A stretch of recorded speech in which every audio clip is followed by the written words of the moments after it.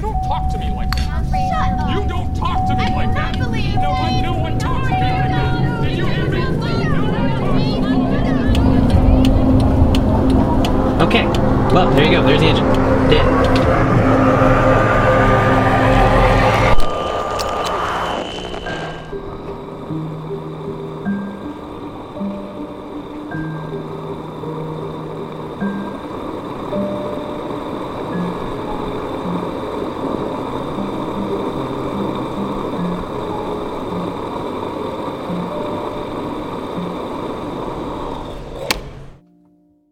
This is the word of God, 1 Corinthians 12, 1 through 11. Now about spiritual gifts, brothers, I do not want you to be ignorant. You know that when you were pagans, somehow or other you were influenced and led astray to mute idols. Therefore I tell you that no one who is speaking by the Spirit of God says, Jesus be cursed. And no one can say, Jesus is Lord, except by the Holy Spirit. There are different kinds of gifts, but the same Spirit. There are different kinds of service, but the same Lord. There are different kinds of working, but the same God works all of them in all men. Now to each one, the manifestation of the Spirit is given for the common good. To one, there is given through the Spirit the message of wisdom. To another, the message of knowledge by means of the same Spirit. To another, faith by the same Spirit. To another, gifts of healing by that one Spirit. To another, miraculous powers. To another, prophecy. To another, distinguishing between spirits. To another, speaking in different kinds of tongues. And to still another, the interpretation of tongues. All these are the work of one and the same Spirit, and he gives them to each one, just as he determines. All right, welcome everybody. Good to have you with us. Welcome to our guests. Really glad you're here, and we're still doing some remodeling around the lobby. Still got some more to go there, and get some more signage up for you. So if you're wandering around the building, sorry about that. It's going to look nice though once it's done. And welcome to those of you who are watching online. Glad that you could join us. We would love to be able to see you in person very soon. You're here at a good time. We're starting a brand new series of talks, 4 talks that we're calling Full. And have you ever played this game? I have. I've played it many times. Called How Far Can I Go While Still Sitting on E? While you're driving your car, you know that it says E, but you think you can push it a little bit further, right? You ever play that? Sometimes you win, sometimes you lose. How many of you, though, are more mature on this and more security-minded, and you never let your tank get below a half a tank? I mean, you always keep it between a half tank to a full tank. Come on, put your hands up if you're the more reasonable, sensible people. Okay, wow, there's not many here. So, how many of you like to play that game and you keep it below below a quarter tank? How many of you like to ride that last bar, man, until it's dry? Okay, well, now I know who I'm talking to. So, that's a game that you do not want to play downriver too much, man, because there's trains, right?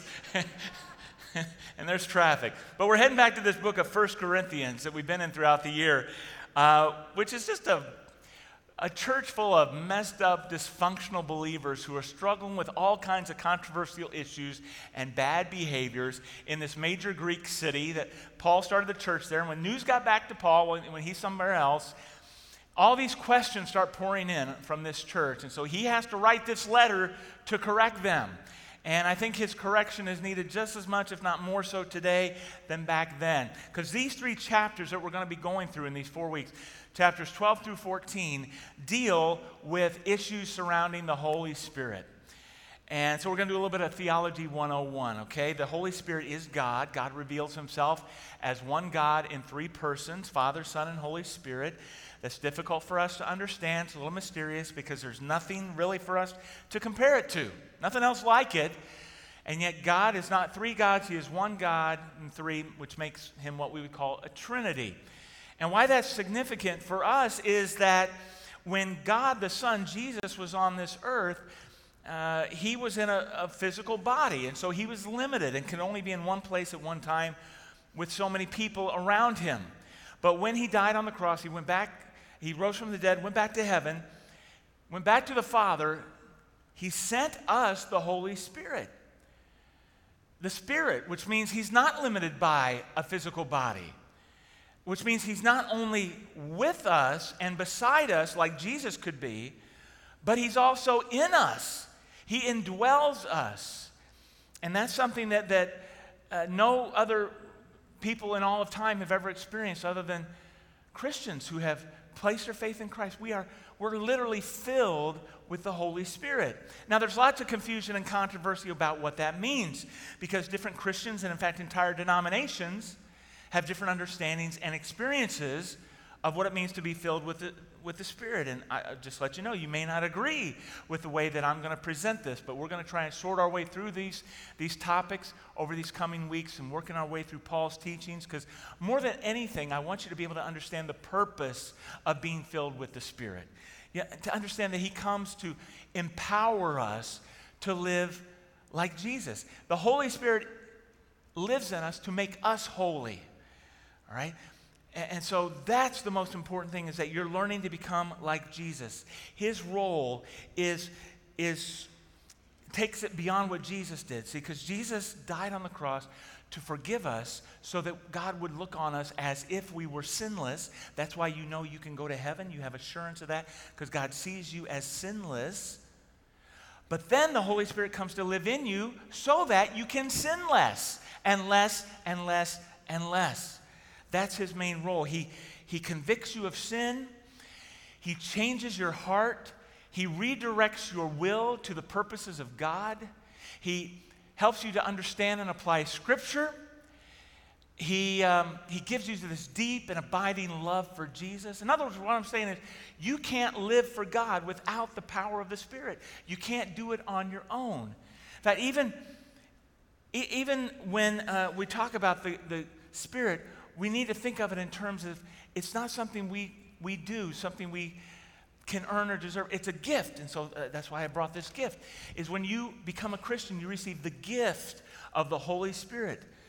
As Peter says, when you're baptized into Christ, you receive forgiveness of sins and the gift of the Holy Spirit. Or as Paul puts it, we receive the washing of rebirth and renewal by the Holy Spirit. Or as Jesus put it, we're born of water and the Spirit. So every Christian has the gift of the Spirit. You can't live for God without it. In fact, Paul says in Romans 8, if anyone doesn't have the Spirit of Christ, they do not belong to Christ. You can't do it alone. But I don't want you to get this impression that the Spirit is some sort of emotional or mystical feeling. Like you walk into an auditorium like this, you go, oh, I can really feel the Spirit. Well, it's really more than that. The Spirit is one who helps you to live for Jesus. And so that means that you don't come in here on the weekend to get filled up like a bucket full of water, and then you leave out of here, and by Monday, you had a hole in your bucket and all the water leaked out. It's not like you leak the Holy Spirit and you go from full to empty in a day. He doesn't operate like that. There's more to living by the Spirit than just receiving this one-time gift. We all get the one gift. But Paul goes on to say in Ephesians, don't get drunk on wine, which leads to debauchery. Instead, be filled with the Spirit. In fact, what he's using there is a present tense verb, which really means keep on being filled with the Spirit. So you get the gift, but then you keep on being filled by the Spirit. And what does that look like? How does that work? I don't know exactly, but I see how he contrasts it with wine. Right? Some of you know what it means to be filled with wine, right? It's not an amount of wine that makes you full. Okay, because the idea of getting drunk. How much wine does it take to get drunk? Well, for some people, a lot. For some people, a glass or two. It's not about having a gallon of wine or a cup of wine. You're full of wine when you're under the influence of the alcohol, right? You're full of the Spirit when you're under the influence of the Spirit. It's not like I've got a gallon of the Spirit and you got 2 gallons of the Spirit. Are you living under the influence of the Spirit? So being full of the Spirit isn't exactly like driving a car and playing How Far Can I Go sitting on E. It's not like you came in here today, you're getting all refilled and refueled for the week ahead, and now as you go out into the world and you encounter all kinds of problems and worries and burdens and issues and stuff that you got to go through, and by the end of the week, you're just, you've run out of gas, and so you got to come back in here next week to get refilled again, or unless you're one of those people who really like to play that game, How Far Can I Go, and you wait a month or 2 months till you get back to church, and you say, oh man, I'm really bone dry, I got to get refilled. What I'm saying is, you can stay full of the Holy Spirit all the time. It doesn't matter how far you go this week or what you do or what you encounter, you can remain full of the Spirit all the time. So we're going to talk about different marks of being Spirit-filled over the coming weeks. And today we're really not going to talk about the gift of the Spirit so much as we're going to talk about the gifts of the Spirit. Because the Holy Spirit gifts every Christian with different abilities to serve God with. And everybody gets at least one gift, maybe two, you might get three or more, I don't know. But every Christian has these spiritual gifts to serve the Lord with. And you think about Jesus, even he served. His ministry was by the power of the Holy Spirit. And so our service is by the power of the Spirit. But those Corinthian Christians back then, they had so many issues with this because they didn't understand the role of the Holy Spirit. And so they were all messed up, misusing and abusing these gifts. They didn't know what they were supposed to be using them for. So they were using them to build up themselves and to show off. And it wasn't about that. Sadly, that stuff's still going on today. So we still need this correction just as much back then. So I want to give you a little bit of an overview of this and to understand that we're going to break this down into like two kinds of gifts. There are those that we would call maybe practical or normal kinds of gifts, but then there are miraculous kinds of gifts. And the distinction is that some Christians believe that all of the gifts are still available today, including the miraculous ones. Other Christians say, no, we don't have the miraculous gifts any longer, but we still do have the normal practical gifts. I don't think anybody's saying there are no gifts available today, but which kind are available. And do you know which side of that you fall on? I mean, maybe you weren't even aware of that. I think because there are both sides to this question, we tend to look at the other side a little bit suspiciously, right? Or we're not even aware that there is this kind of a division, this kind of split between spiritual gifts and understanding them. So I'm going to try and give it a shot and show why there are these two sides and see which side you come down on. And it comes down to the purpose of the gifts. It's clear that we need gifts, but which ones? So for instance, like a normal practical gift would be the gift of teaching, right? Because that's what I'm doing right now. But that's not a miraculous gift, is it? I mean, nobody is sitting there right now going, wow, how is he able to do that? That is miraculous, right? Nobody's thinking that, right? Somebody could kind of say, yeah, a little bit, maybe. No? All right, well, no. But if I were prophesying, now prophecy is a miraculous gift. It's not just teaching. This is when you're getting direct revelation from God. Stuff that only God knows. God told me. And anybody who has that kind of gift, well, their words can be put in the Bible, right? If I were prophesying, I could take my manuscript and stick it in the Bible and call it the Book of Brett, right? Because that's the whole point of prophecy. So think of another example. Administration. Yes, administration is a gift, a spiritual gift that's used for help in organizing, coordinating the church. It's also a natural kind of ability, but it's one that can be used for God's purposes. That's one of these kinds of practical gifts. Very different from the miraculous gift of healing. If you've got the gift of healing, then you can give sight to the blind. You can raise somebody from the dead. Very different purposes for the gifts, and I'll tell you why. The New Testament talks about certain gifts being miracles, signs, and wonders. And the apostles and the prophets were able to perform miracle signs and wonders. Why? To give evidence that what they were speaking was truly from God. That was the proof that their message was from God. Okay, so I've had plenty of people tell me, or I've heard them say, God told me. God spoke to me and told me to do this or to say that or to go there. And I go, oh, well, how do I know that? How do I know God told you that? And they say, well, I just know it. I feel it. I sense it. Really? I'm going to need some proof. Because I have no idea if God really told you that or not. You got a miracle, sign, or wonder to prove that? Guess what? They never do. Nobody's ever able to prove that what they're speaking is from God. So I don't know that that was from God. So that's a big deal. To see what Hebrews 2 says. This salvation, which was first announced by the Lord, was what? It was confirmed to us by those who heard him. Who heard him? Apostles and prophets. God also testified to it by signs, wonders, and various miracles, and by the gifts of the Holy Spirit distributed according to his will. That's why the church is built on the foundation of the apostles and prophets, because God gave them revelation. They didn't have a New Testament yet, right? I mean, the apostles and prophets were giving the New Testament, and the church gets built on their word. They have this unique role. The 12 apostles were specially commissioned by Jesus to be his spokesman, and were given authority to prove it by miracle signs and wonders. Guys like Peter and John, and later Paul as well. So here's how this plays out today. I'm going to give you some descriptions of these different views of gifts. And it's going to be a little bit of an oversimplification, but it'll give you a handle on it. Those who believe that all of the miraculous gifts are available today, we would call them charismatics, because it comes from the Greek word charisma, which means a spiritual gift. So they say all of those miraculous gifts are still around. We still have faith healers, have the gift of healing. We have people who are prophesying that God told me. We have people who speak in tongues, and we'll talk about that in a little bit. But just, by the way, just because people raise their hand in worship doesn't make them a charismatic, okay? Different issue. We're talking about miraculous gifts, and I think a lot of charismatics can be very Bible-based. They're very respectful of the authority of Scripture as the objective source of authority. But what happens is some charismatics get away from the objective source of Scripture, and they begin to rely on their own subjective experience.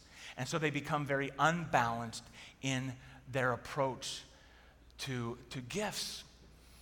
And they even start misusing and abusing some of these gifts. You ever been to one of those churches where, people are like running around the building and jumping over chairs and shouting out all kinds of weird things and dancing around and falling backwards and laughing hysterically? Those people will freak you out.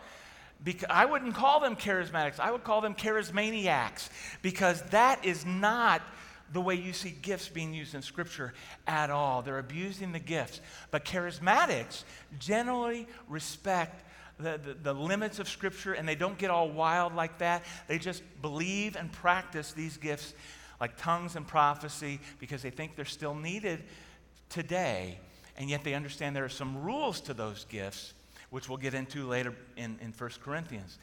But they want to test these things by the Word of God as the highest authority. And some of you come from a charismatic background. And I would guess that the reason why you're here in this church is because you respect the way that we honor Scripture as the objective source of authority and not just our own subjective experiences and opinions.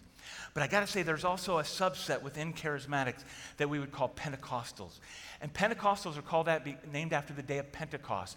In Acts chapter 2, it was on that day that the Holy Spirit descended and they began to speak in tongues. Now, you read about that in Acts 2, that those were known human languages that they had never studied. The speaker didn't know the language, but God enabled them to speak. But today, tongues has become more of a heavenly or angelic language that sounds like gibberish to us, but that is used as more of a private prayer language with God. And so Pentecostals would agree with charismatics that all of the gifts are still available today. But Pentecostals would take it a step further and say, the proof that you're Spirit-filled is that you speak in tongues. Unless you speak in tongues, you do not have the Holy Spirit. And folks, that's just flat out wrong. That's a contradiction of Scripture, because Paul says right there that all Christians do not have the same gifts. There's the same Spirit. We all have the same gift of the Spirit, but we all have different kinds of gifts. None of us have all of the same gift, let alone the gift of tongues. All the different kinds of gifts are needed. What's the evidence that we're Spirit-filled? It's not tongues, it's not the gifts. Paul says the evidence is that we are able to genuinely say, Jesus is Lord, and mean it. that we confess and love and obey him. That's the primary proof. But then there's another kind of proof that Paul points to in Ephesians 5. He says, it's the fruit of the Spirit. Just as an apple tree produces apples, a Spirit-filled believer will produce spiritual fruit. What's that look like? He says in Galatians 5, the fruit of the Spirit is love. Say it with me, everyone. Love, joy, peace, forbearance, kindness, goodness, faithfulness, gentleness, and self-control. Because remember, the role of the Holy Spirit is to make us holy, to make us more like Jesus, who was loving and joyful and peaceful and all the other fruit. And so look, you can have a multitude of different gifts, but if you don't have the fruit, the gifts are pointless, they're meaningless. We'll see that later in 1 Corinthians 13. Without love, we're nothing. The fruit is always more important than the gifts. So we got to make sure that we're straight on that. And here's what we're going to go with this. The other side of the debate is that those who would say, we still have gifts, but we no longer have the miraculous gifts, the miracle signs and wonders. Those gifts have ceased. We would call them cessationists, because they say those gifts are no longer needed, they've served their purpose, and they died out with the apostles and prophets and those they laid their hands on. Why? Because the purpose was to confirm the message. And those messengers are gone. We've got the message recorded for us in Scripture. There's no need to confirm it any longer. And we're not going to add anything new to the Bible. We're not going to have any new revelation that's equal to the Bible. Think of it in terms of building a building. The Scripture says the church is built on the foundation of the apostles and prophets, on the Word of God, right? What they spoke. And when you're building a building, you typically are going to put some scaffolding up around the building to support it as it's being built. But once the building is built and it's secure and stable and in place, the scaffolding comes down. It's no longer needed. And a cessationist would say that's what the miraculous gifts were. They were the scaffolding. The building, the church, is in place. It's founded on Scripture. It's solid. We don't need the evidential gifts to prove it any longer. So that's a really different approach, isn't it? But look, don't misunderstand and think that a cessationist is saying, well, God doesn't do miracles any longer. Of course God continues to do things that cannot be naturally or humanly explained. Of course God continues to heal people in incredible ways. It's just that we would say he's no longer giving that gift of healing to specific individuals to give them those kinds of powers. And again, we'll see that in 1 Corinthians 13, some reasons for that. And it's not to say that God can't do anything he wants. God's God. If he wants to give whatever gifts, he'll do it.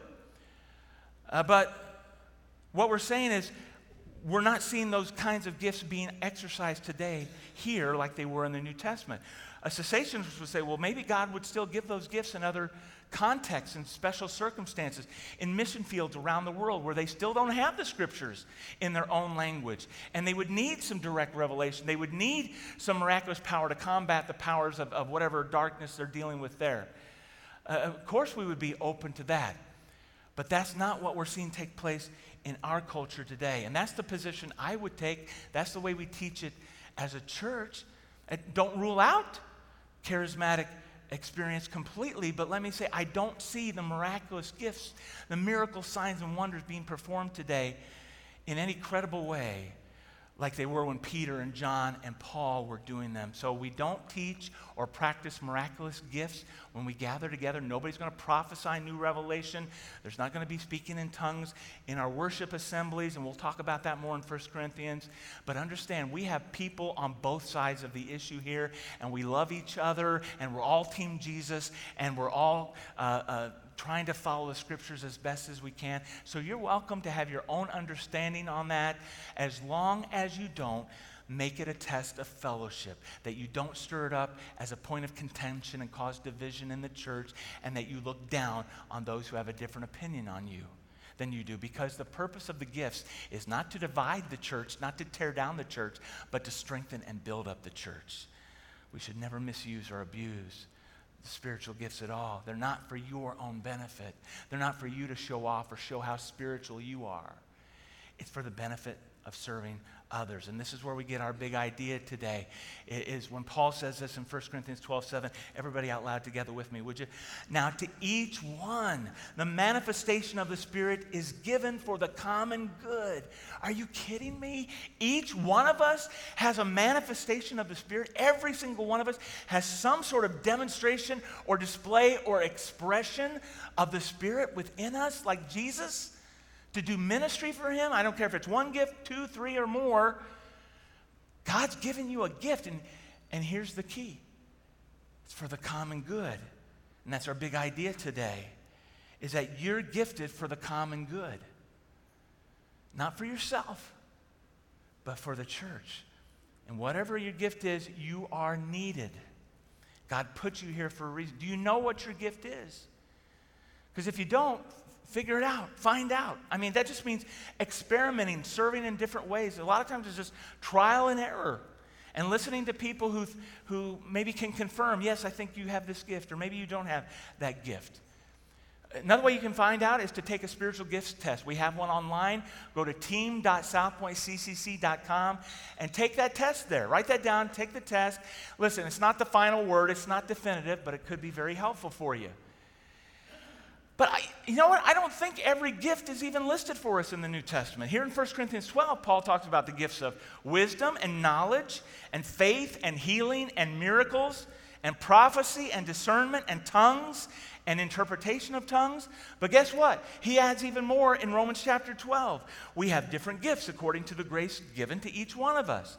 If your gift is prophesying, then prophesy in accordance with your faith. If it's serving, then serve. If it's teaching, then teach. If it's to encourage, then give encouragement. If it's giving, then give generously. If it's to lead, do it diligently. If it's to show mercy, do it cheerfully. But then Peter comes along and he adds even more. He says, each of you should use whatever gift you have received to serve others as faithful stewards of God's grace in its various forms. So if anyone speaks, they should do so as one who speaks the very words of God. If anyone serves, they should do so with the strength God provides, so that in all things God may be praised through Jesus Christ.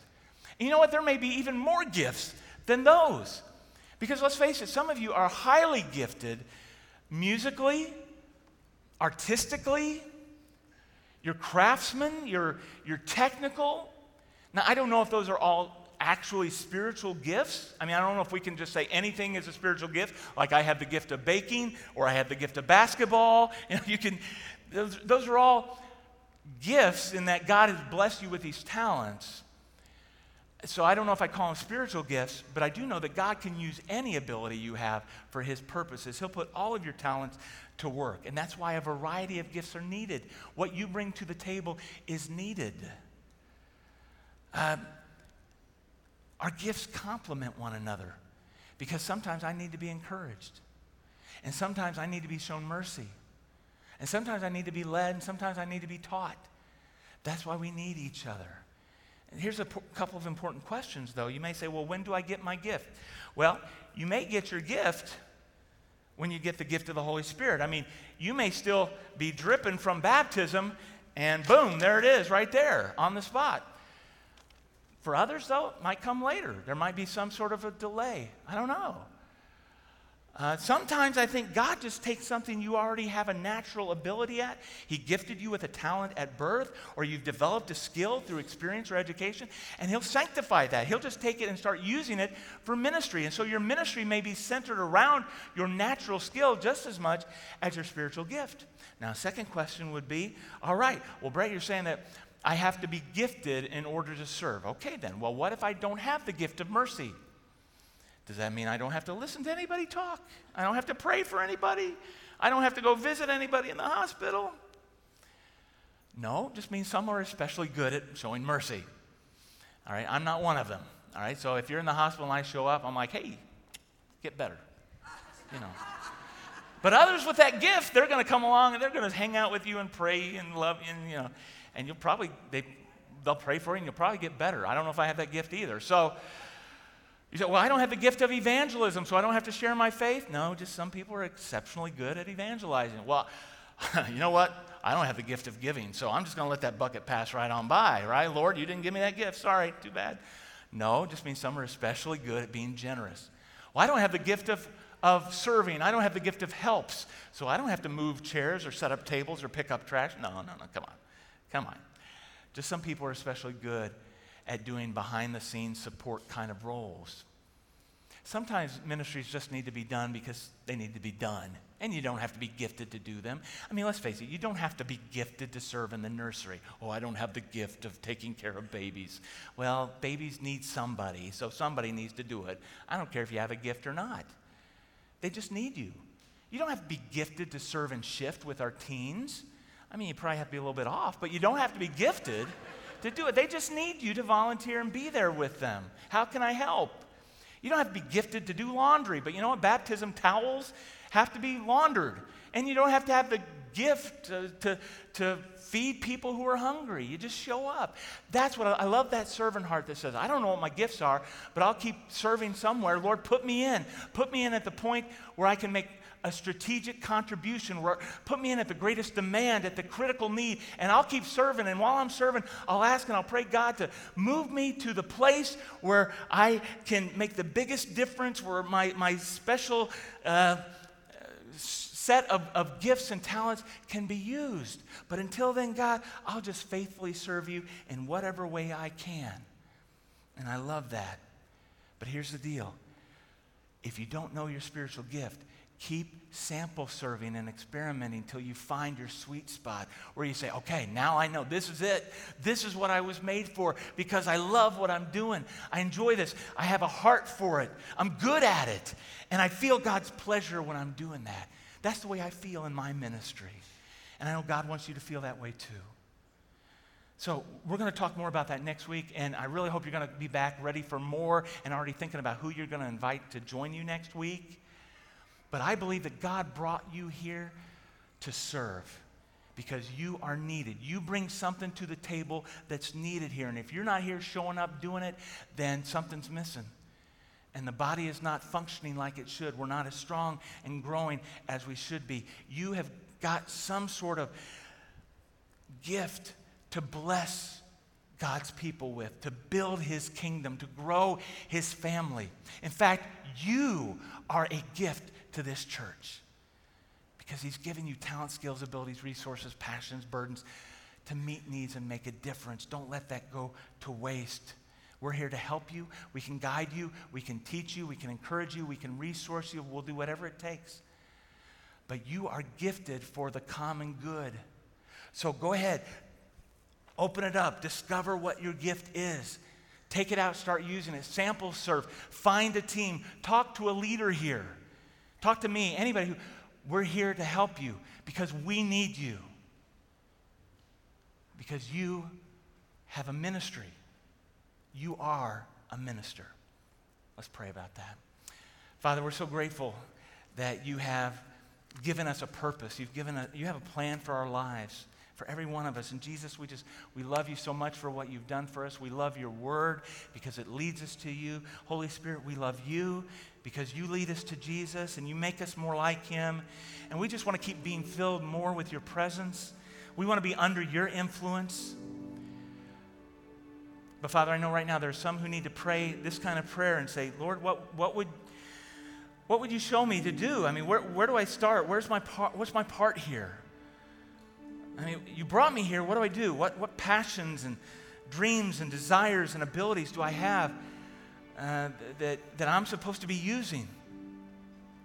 Lord, I want to help build your church. I want to carry out your mission.